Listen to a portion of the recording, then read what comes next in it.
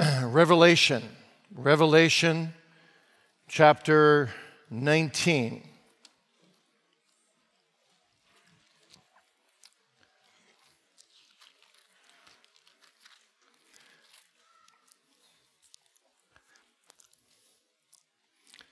Verses 6 through 9. Revelation 19, 6 through 9. And I heard, as it were, the voice of a great multitude, and as the voice of many waters, and as the voice of mighty thunderings, saying, Hallelujah, for the Lord God omnipotent reigneth. Let us be glad and rejoice and give honor to him, for the marriage of the Lamb is come, and his wife hath made herself ready. And to her was granted that she should be arrayed in fine linen, clean and white, for the fine linen is the righteousness of saints. And he saith unto me, Write, Blessed are they which are called unto the marriage supper of the Lamb. And he saith unto me, These are the true sayings of God. Let's pray. Lord God, as we approach this grand and glorious subject of glorified humanity, the redeemed with Christ, and the triune God, and the saints and the holy angels forever and ever in that perfect world of love, in beatific union and ecstasy and spiritual marriage with the Son of God.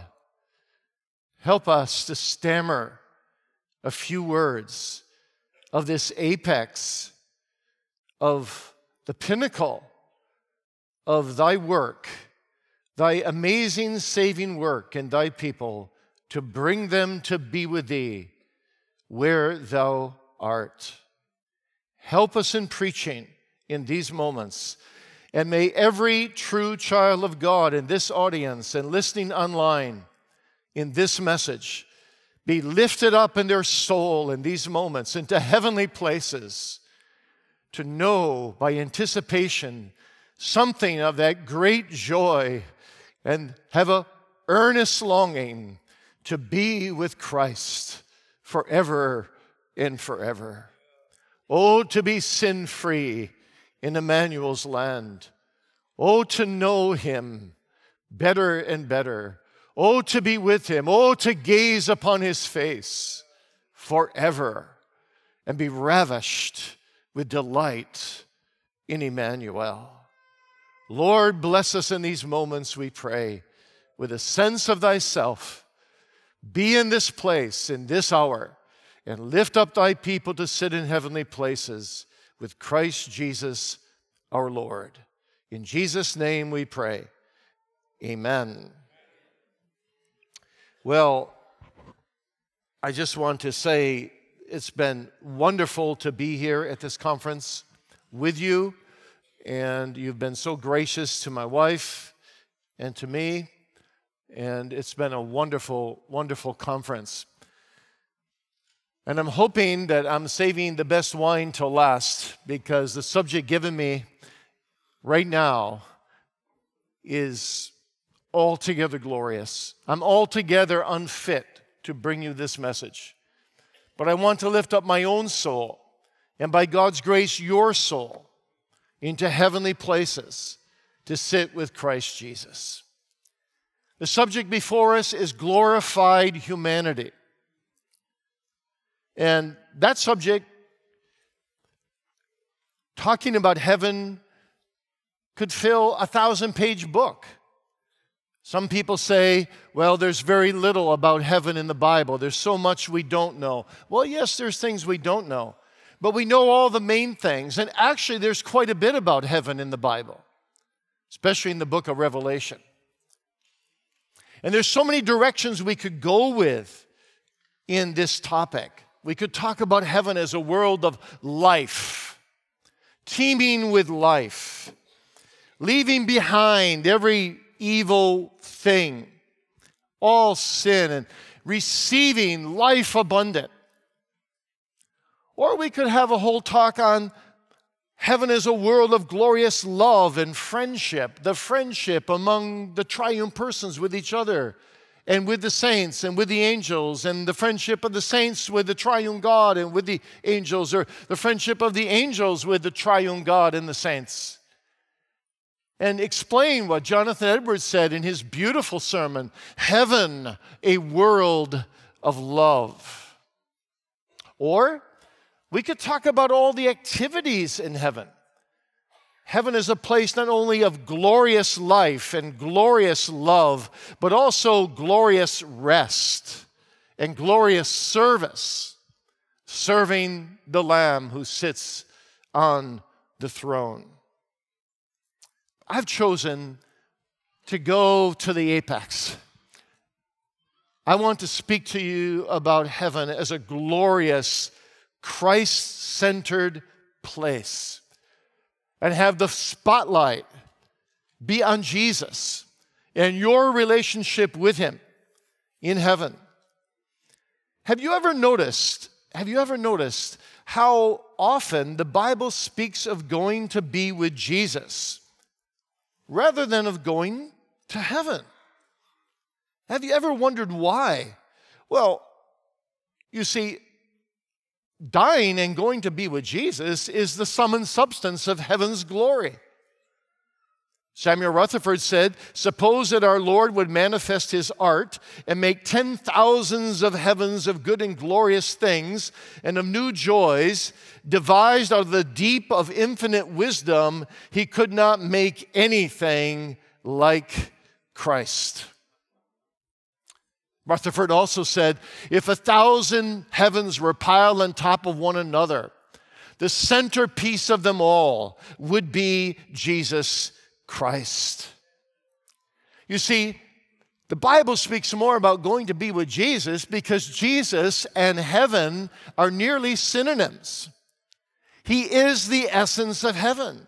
To be with him, to gaze upon his face, to love him forever is the centrality of the heavenly experience of glorified humanity. Now, there are several reasons why heaven is so centered upon our glorious Savior. Reason number one is that no one can get there without Christ's saving work in them. I stand upon his merit, I know no other stand, not e'en where glory dwelleth in Emmanuel's land. The second reason why heaven is so Christ-centered is because in heaven, faith in Christ will become sight of Christ. Peter describes our present situation when he says, we love a Christ whom we have not seen, in whom though you see him not, yet believing you rejoice with joy unspeakable and full of glory. Faith in the unseen Christ will be rewarded by the joy of gazing upon the seen Christ. Thine eyes, says Isaiah, shall see the King in his beauty. Third, heaven is Christ-centered because in heaven, every believer will be fully conformed to the image of Christ. We who believe shall be like him, 1 John 3:2 says. And he shall be the firstborn among many brethren, Romans 8:29. What bliss it will be. What bliss it will be to be without sin and to reflect Christ so completely that it will be impossible to not be like him. Impossible to speak a word, to think a thought, to engage in any action in an un-Christ-like manner. Impossible not to be as holy as Christ himself. And four, heaven is focused on Christ because his glory will always shine there, and his praises will never grow old there. In fact, There's no need for any light in heaven because Christ is the light who will lighten up the totality of heavenly glory. Revelation 21:23, the city had no need of the sun, neither of the moon to shine in it, for the glory of God did lighten it, and the Lamb is the light thereof.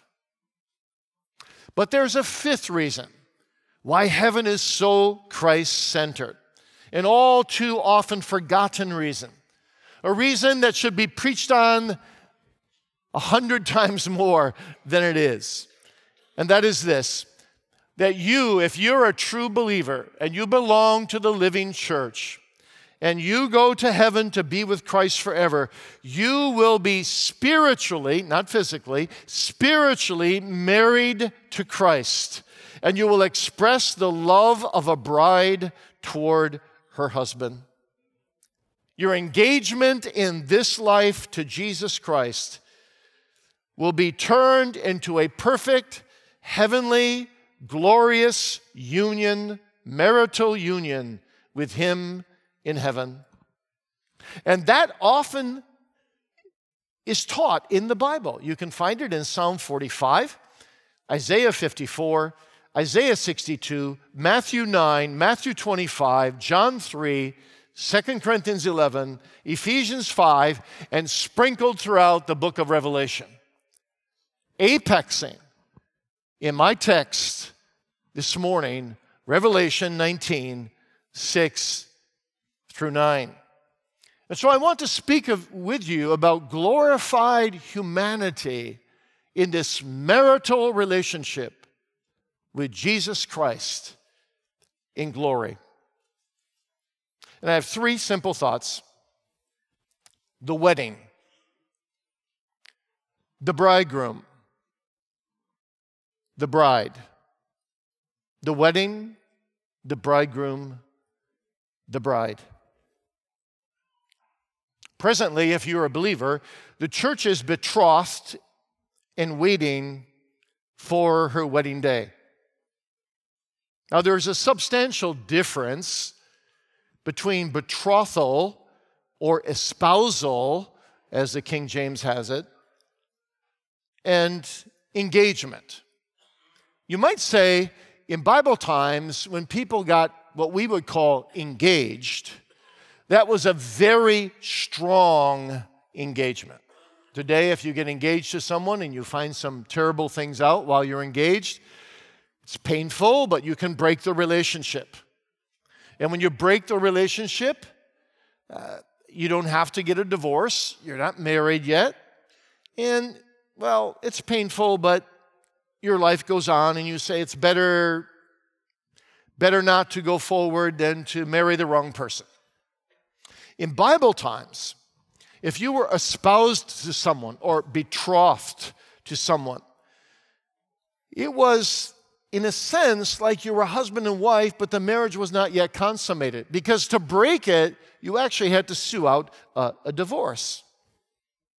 Mary and Joseph, for example, were espoused or betrothed. And Joseph was shocked, of course, to discover that Mary was pregnant. The angel even called her his wife. But as Joseph was debating whether he should break off that betrothal, minded perhaps to put her away privately, the Bible says, the angel came and said, No, the child that is in her womb shall be called Jesus, for he shall save his people from their sins. No doubt Joseph didn't understand it all, but the angel was telling him between the lines, Mary has not been unfaithful to you. And you see, this betrothal, this espousal in Bible times would be very, very strong, and then it would lead up to the wedding day. And at the wedding day, the bride and groom, of course, would both get dressed in their fine clothing, Isaiah 61:10. And then the bridegroom would come to the bride's home to get her and her friends and take them to her new home. And they would feast and celebrate. Talk about a long wedding reception. In Bible times, the receptions usually lasted a week. They really celebrated the actual capstone of this wedding, that they were really now married and could enter into the physical and spiritual intimacy of marriage in Christ. Now, again and again, the Bible says all true believers are espoused or betrothed to Christ.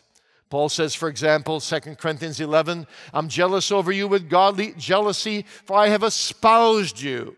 Think, I have strongly brought you into a strong engagement to one husband, that I may present you a chaste virgin to Christ.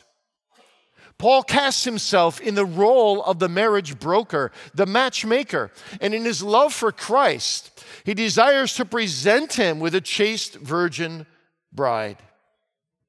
And he's resentful against any preacher, any of these smooth oratorical Corinthian preachers that want to lead the bride astray into one form of spiritual adultery or another. Now, Paul is not just preaching here a set of abstract truths. He's not just presenting people with some philosophy. He's proclaiming the person of Christ. And through his preaching, he's presenting that person to the congregation. I have betrothed you to Christ, he says. You are committed. You are engaged to be his. That's the church on earth. Samuel Stone says it poetically so beautifully in his hymn. From heaven he came and sought her to be his holy bride. With his own blood he bought her, and for her life he died. You see, in Bible times, you had to pay a dowry price. Jesus' dowry price is his own blood. Christ has paid the bride price for all true believers. And therefore, all that the Father has given to him shall come to him through his blood. And when we are in Christ, united with Christ by his blood, we are legally and inalienably his. And you, dear believer, are in a sense his bride. He's coming again for you, the living church, to lead you from the militant church to the triumphant church, to lead you home to his Father's house, where he will present you spotless. Spotless. Think of it. Before his holy Father in heaven, washed and cleansed by the blood of the Lamb, having come out of great tribulation. And there will be a wedding procession and festivities that won't last just for a week or two, but for all eternity. We will be with Christ forever. It will be like an unending wedding, beholding his glory. You see, the story of salvation is actually a love story. The covenant of grace is a marriage contract. Before the worlds were made, God the Father chose a bride for his Son, drew up a marriage contract between them. And this wedding involves more choice than mutual attraction. God gave us to Christ from eternity past. And Christ came to buy us at Calvary, to pay the dowry price to his Father, and to take us as his own through the preaching of the gospel. And he's coming back for you, dear believer. He's coming back for you to bring you to where he is, to enjoy holy intimacy, marital union, fellowship with him forever. Now, to be sure, the whole Trinity is involved in this marriage. The Father gives us his Son as our bridegroom and gives us as a bride to the Son, John 3. Christ purchases us as his bride with his blood and death, Ephesians 5. And the Holy Spirit is given to us as an earnest or guarantee that marriage will come, Ephesians 1. And that guarantee in ancient times was shown by a down payment. Today we call it an engagement ring.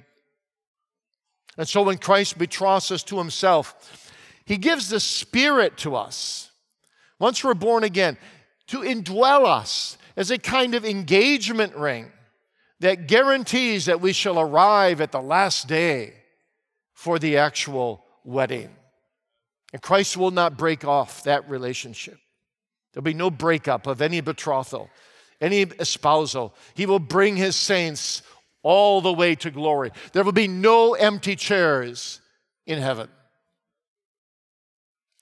Well, James Hamilton puts it so well. He says, we can scarcely imagine the glory of that wedding day.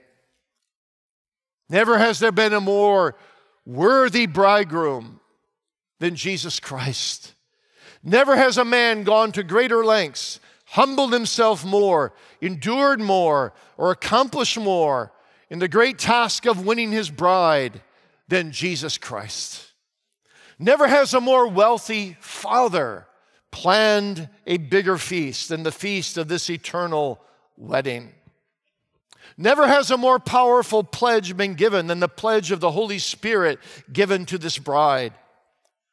Never has a more glorious residence been prepared as a dwelling place once the bridegroom finally takes his bride. Great will be the rejoicing, says our text, Revelation 19:6. Great will be the exultation. Hallelujah! The marriage of the Lamb is coming. The Lord God omnipotent reigneth. Let us be glad and rejoice and give honor to him, for the marriage of the Lamb is come. The best marriage ever. The greatest wedding ever. Hallelujah! But this wedding is all about the bridegroom and the bride, but especially the bridegroom. So that's my second thought. Let's look at the bridegroom. The term marriage of the Lamb may seem a bit strange to you because lambs don't get married. But Jesus is presented here, you see, in the capacity as Savior. You need to remember the kind of genre that the book of Revelation is, apocalyptic literature. Too many people try to take too many things in Revelation literally. Jesus is not physically a lamb. A lamb is a picture.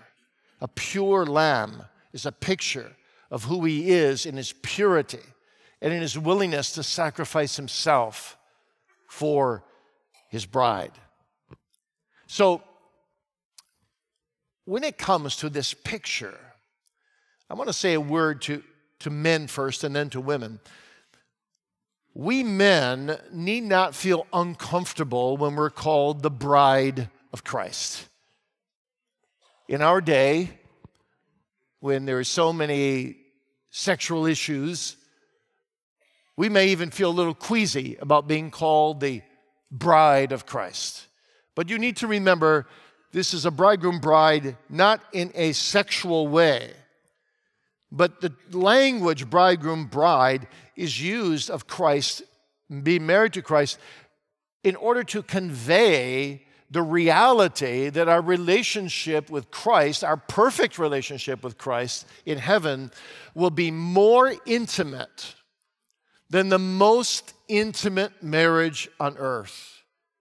It will be a relationship of ecstasy, of joy, of intimate communion, not in a physical sexuality, but in a spiritual oneness of union. So don't feel uncomfortable with that language any more than you women should feel uncomfortable being called the adopted sons of God.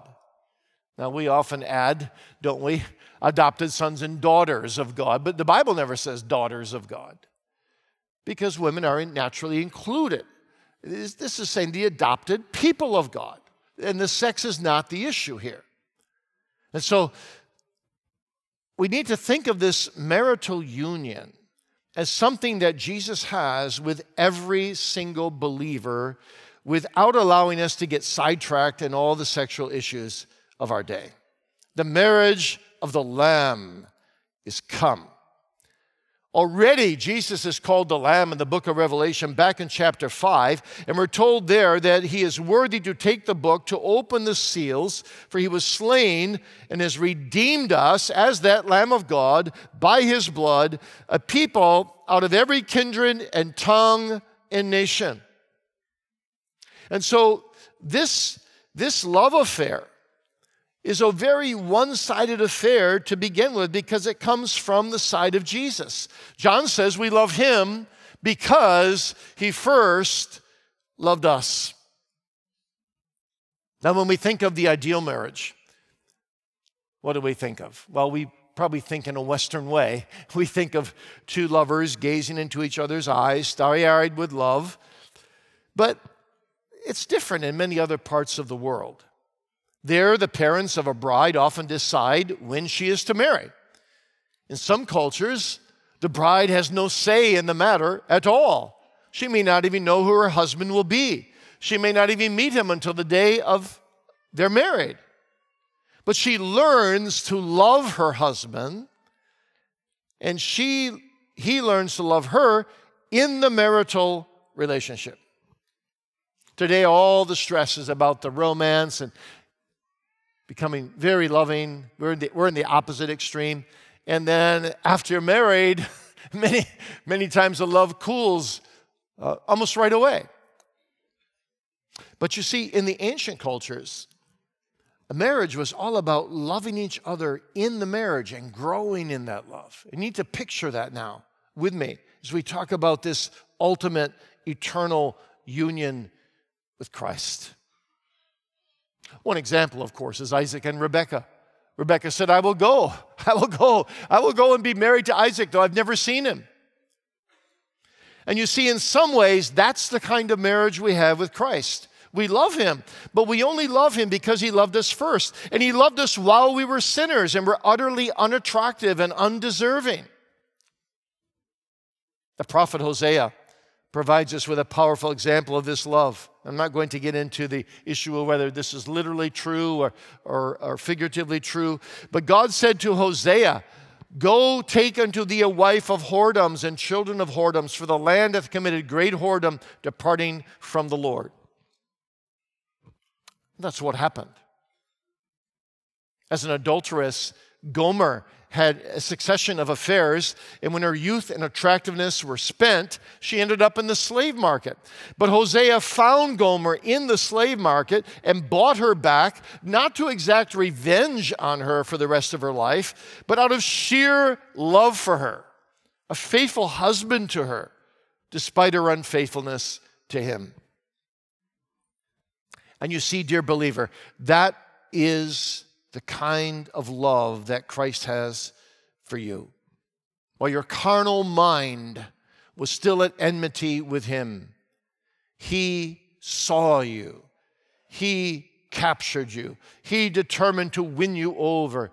He made you willing in the day of his power. While you were yet sinners, while you were yet unclean, Paul is saying, and unfaithful and promiscuous, he loved you.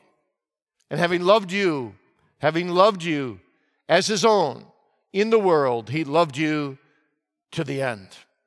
He loved you to the end not only of your life, or will love you to the end of your life, but he loves you to the farthest limits of his love. Paul says we cannot measure the depth and the height and the breadth of the love of God. It surpasses all knowledge.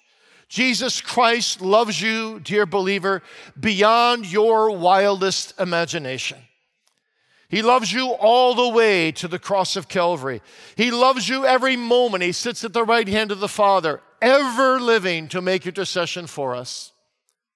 He has the capacity, not just to intercede for all his people as one corporate whole, but he's infinite. He intercedes for every single one of his children at every single moment. We don't understand how he does that. He's infinite. But he's interceding for you. He's interceding for me right now, right now, right now, right now. I'm in his hands. He's my bridegroom who will care for me, who will love me, who will ever love me, who cancels out all my debts of sin, who draws me to himself, who feeds me with life everlasting in him. He's the perfect bridegroom. My sins become his sins. His righteousness becomes mine through faith. through true saving faith worked by the Holy Spirit in your soul, all your sins are imputed to him, and all his double obedience, his righteousness, passive, active, is imputed to us. He's our bridegroom. He's the perfect match. He's exactly what you need to be your Savior, your treasure, and your husband. Edward Pierce, the Puritan, has a wonderful book called The Best Match. It's between Christ and the bride. Do you want a match, he says, who has honor and greatness? He is God and man, the brightness of his Father's glory, the King of kings and the Lord of lords. Do you want riches and treasures? Well, Christ's riches are the best. They last forever. They're infinitely great. He'll satisfy all your desires. Are you looking for a generous heart in a spouse? Well, he's willing to lay out his riches for his spouse that your joy may be full. Do you want wisdom and knowledge? He's wisdom par excellence, capital W. Wisdom itself. And he's all-knowing. He's omniscient. Are you looking for beauty? He is altogether lovely, more than all the beauty of human beings and angels combined. Are you seeking someone who will truly love you? He is love itself, love that is higher than the heavens, deeper than the seas. Do you want a husband who's honored and esteemed? He's loved and adored by saints and angels. Everyone whose opinion really matters treasures him. And God the Father delights in him. Do you seek a match who will never die, never leave you a widow? Christ is the King eternal and immortal. He is the resurrection and the life. Behold the Lamb of God. Behold the bridegroom. Do you know him? Do you know him now? Do you know Christ as your Lamb? Have you received him as your heavenly husband? Have you come to him repenting of your sin, throwing yourself as a hell-worthy sinner on his mercy? Will you have Jesus Christ, the Son of God, the God-man, as we heard yesterday, to be your Savior, to love and honor and obey from this day forth and forevermore? Will you have the Lamb of God to be your husband, to be your sin bearer, to be your bridegroom?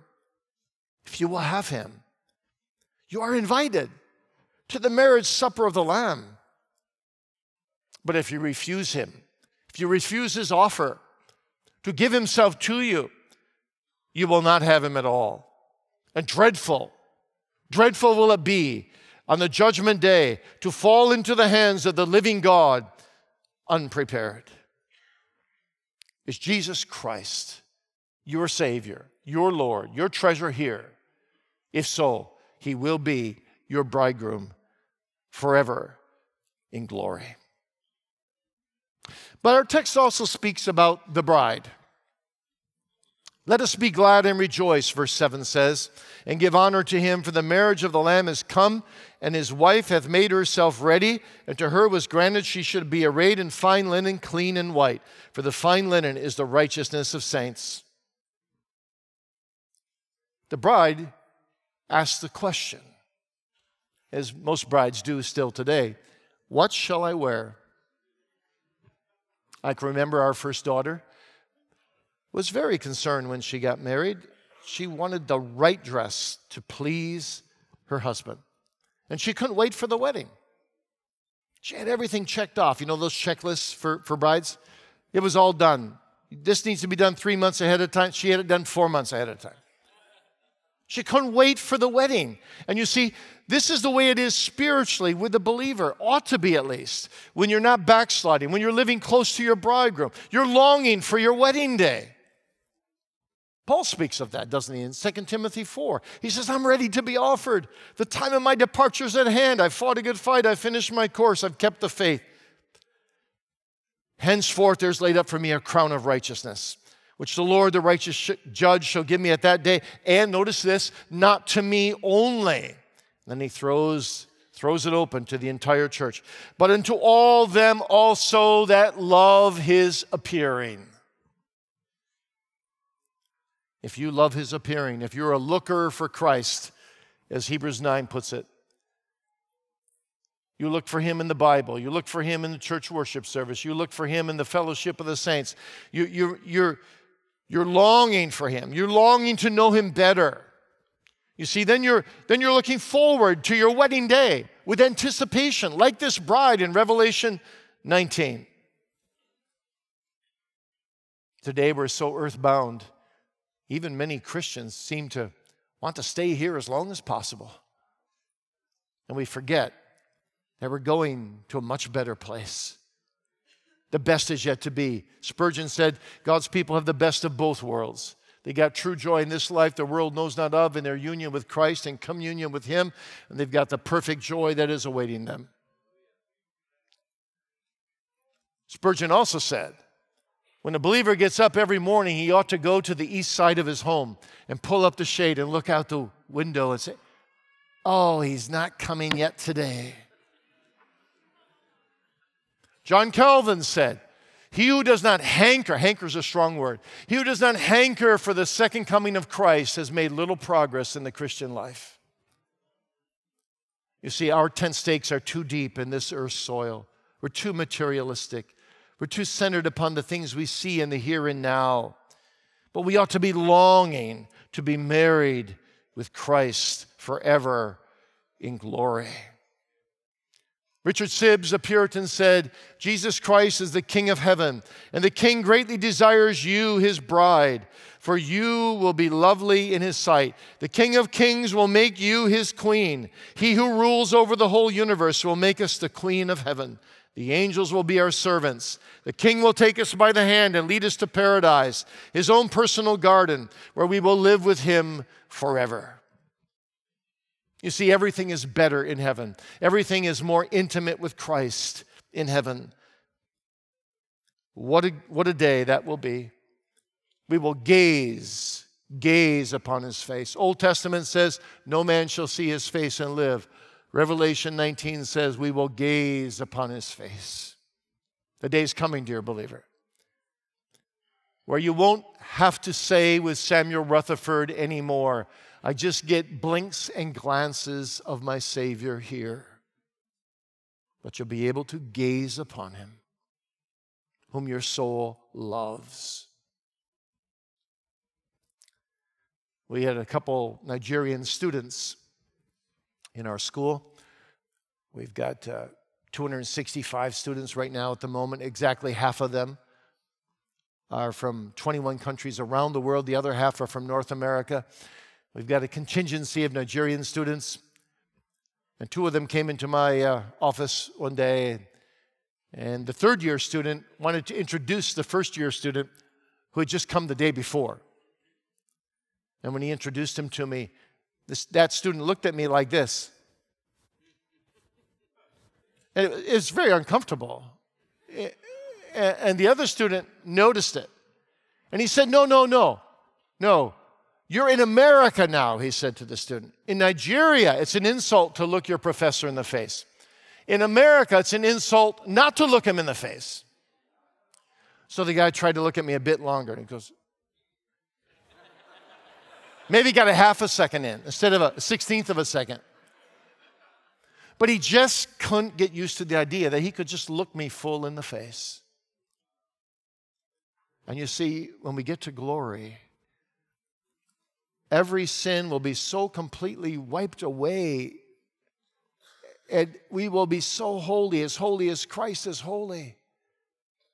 We will have no shame of any kind. We'll never have to feel like we have to break eye contact with him. We will gaze upon his face.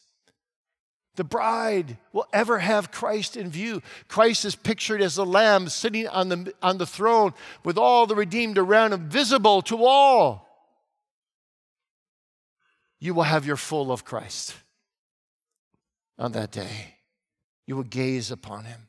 And as you gaze upon him, you'll be clothed in fine white linen. Brides, of course, here in this life also, at least in our culture, often wear the white, don't they? And their gown is very important. Our youngest daughter, who, by the way, I need to tell you, when we first began this conference, I made some comment that we didn't have 4 grandchildren, but we had 10. What I couldn't tell you the first morning was that just 1 hour before we came here, we got word that our youngest daughter, who lives in Alberta, her husband's a newly ordained minister there, just had a baby. So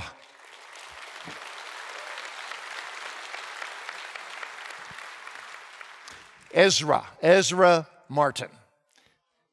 So it was wonderful. But I couldn't tell you because she said, don't tell anybody yet. I told all the other relatives. So now I can tell you.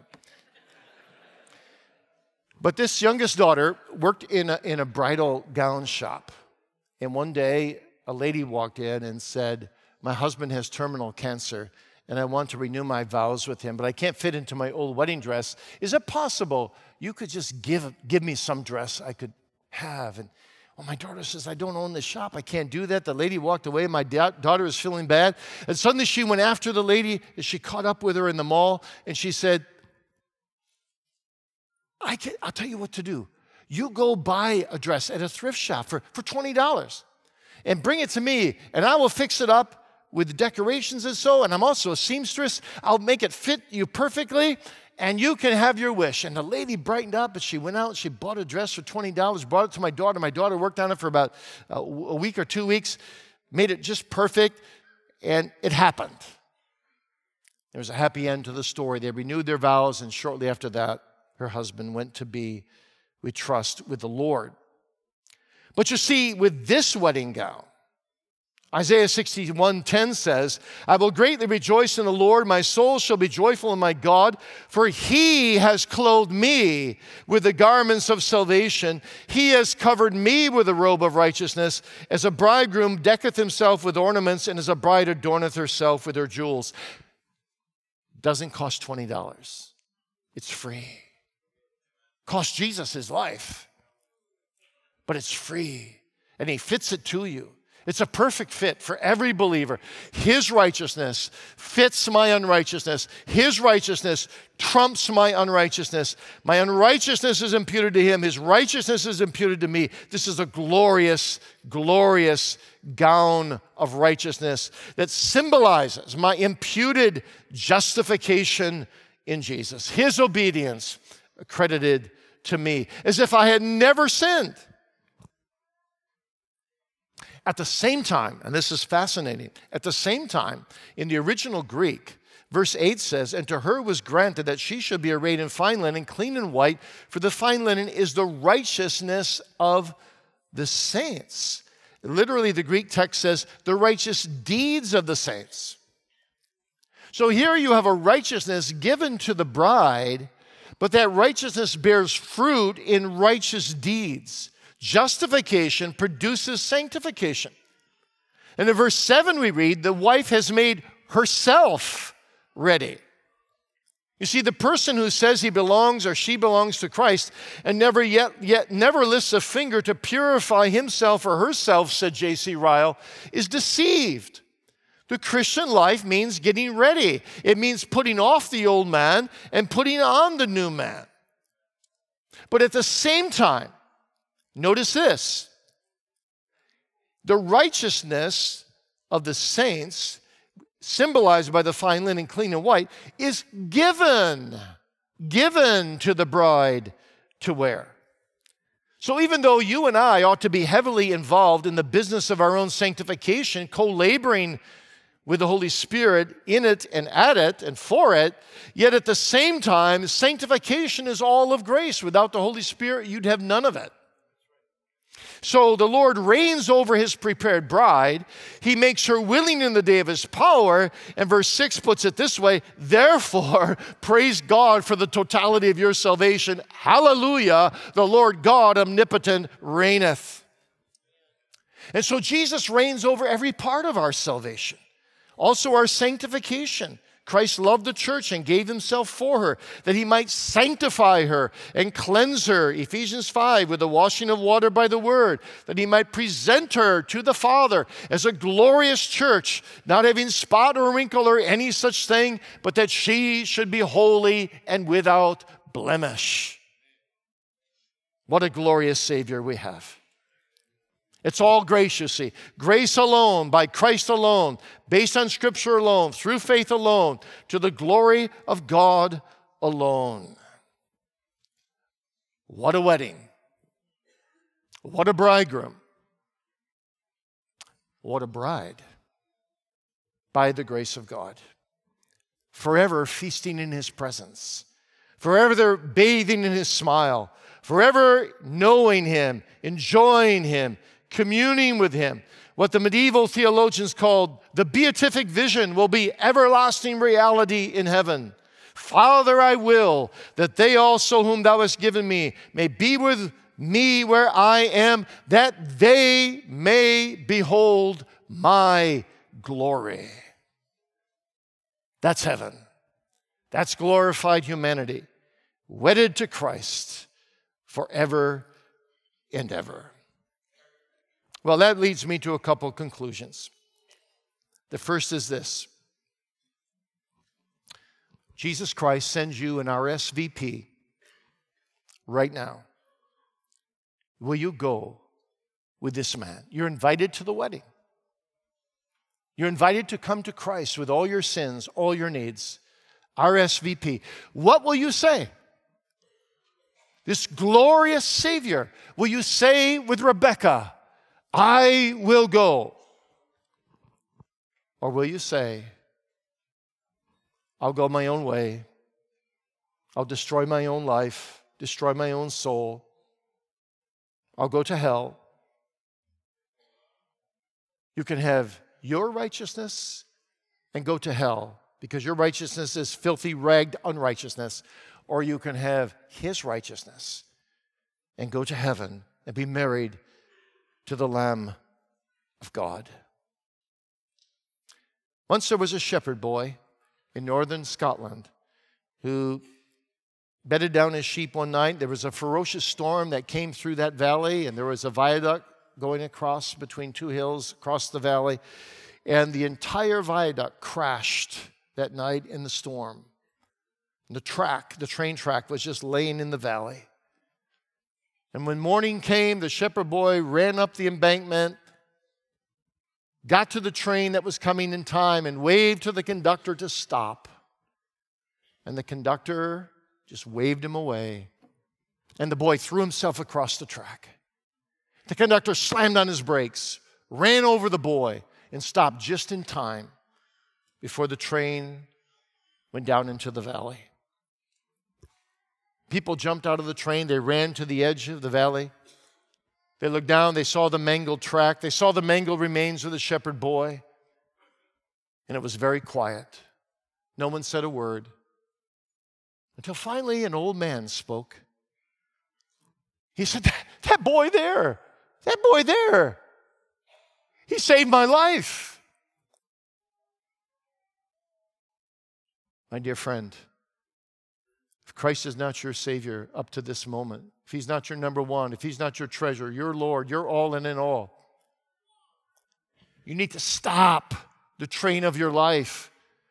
You need to consider your ways. He throws Himself across your track through His death on Calvary. And He invites you with His open arms, even on the cross, to come to Him just as He is. Don't dare to rest. Don't dare to live another day until you can point to Him on the cross and say, that God-man there, He saved my life. Well, let me close with a second illustration for you who are believers. We live in Grand Rapids, Michigan, where Gerald Ford was born, the former president, where he has his museum, and where he wanted to be buried. Grand Rapidians, a little bit proud of Gerald Ford, I suppose. And when he died, out of respect for him, thousands of people stood on both sides of the highway as the hearse went from the airport to the Ford Museum. Our family was there too. But on the other side of the highway, boys and girls, there was a little boy with a big sign, and he was waving it over his head. And he was happy. The sign was bigger than he was. And the sign just read, "Welcome home, President Ford." And I thought to myself, isn't that amazing? A boy is happy to welcome home a dead body. But you see, one day, very soon, sooner than you think, the Lord will come in the clouds. And we will all come into his presence. And if we've been united with Christ here by faith, on that day we shall walk that highway into the celestial gates of glory. And on both sides of the highway will be tens of thousands, times 10,000s of holy saints and angels made perfect. And they shall cry out, welcome home, sinner, saved by grace. And the gates of heaven will go open. And we will be able to enter in through the blood of Christ. You will enter in to be with him, married to the Lamb of God forever and ever. So run the race to the end, looking unto Jesus, laying aside sin, looking to Jesus, the author and finisher of our faith, knowing that he, for the joy that was set before him, having you in glory with him, endured the cross, despised the shame, and is set down at the right hand of the throne of God. I wish you a blessed marriage to Jesus Christ forever. Amen.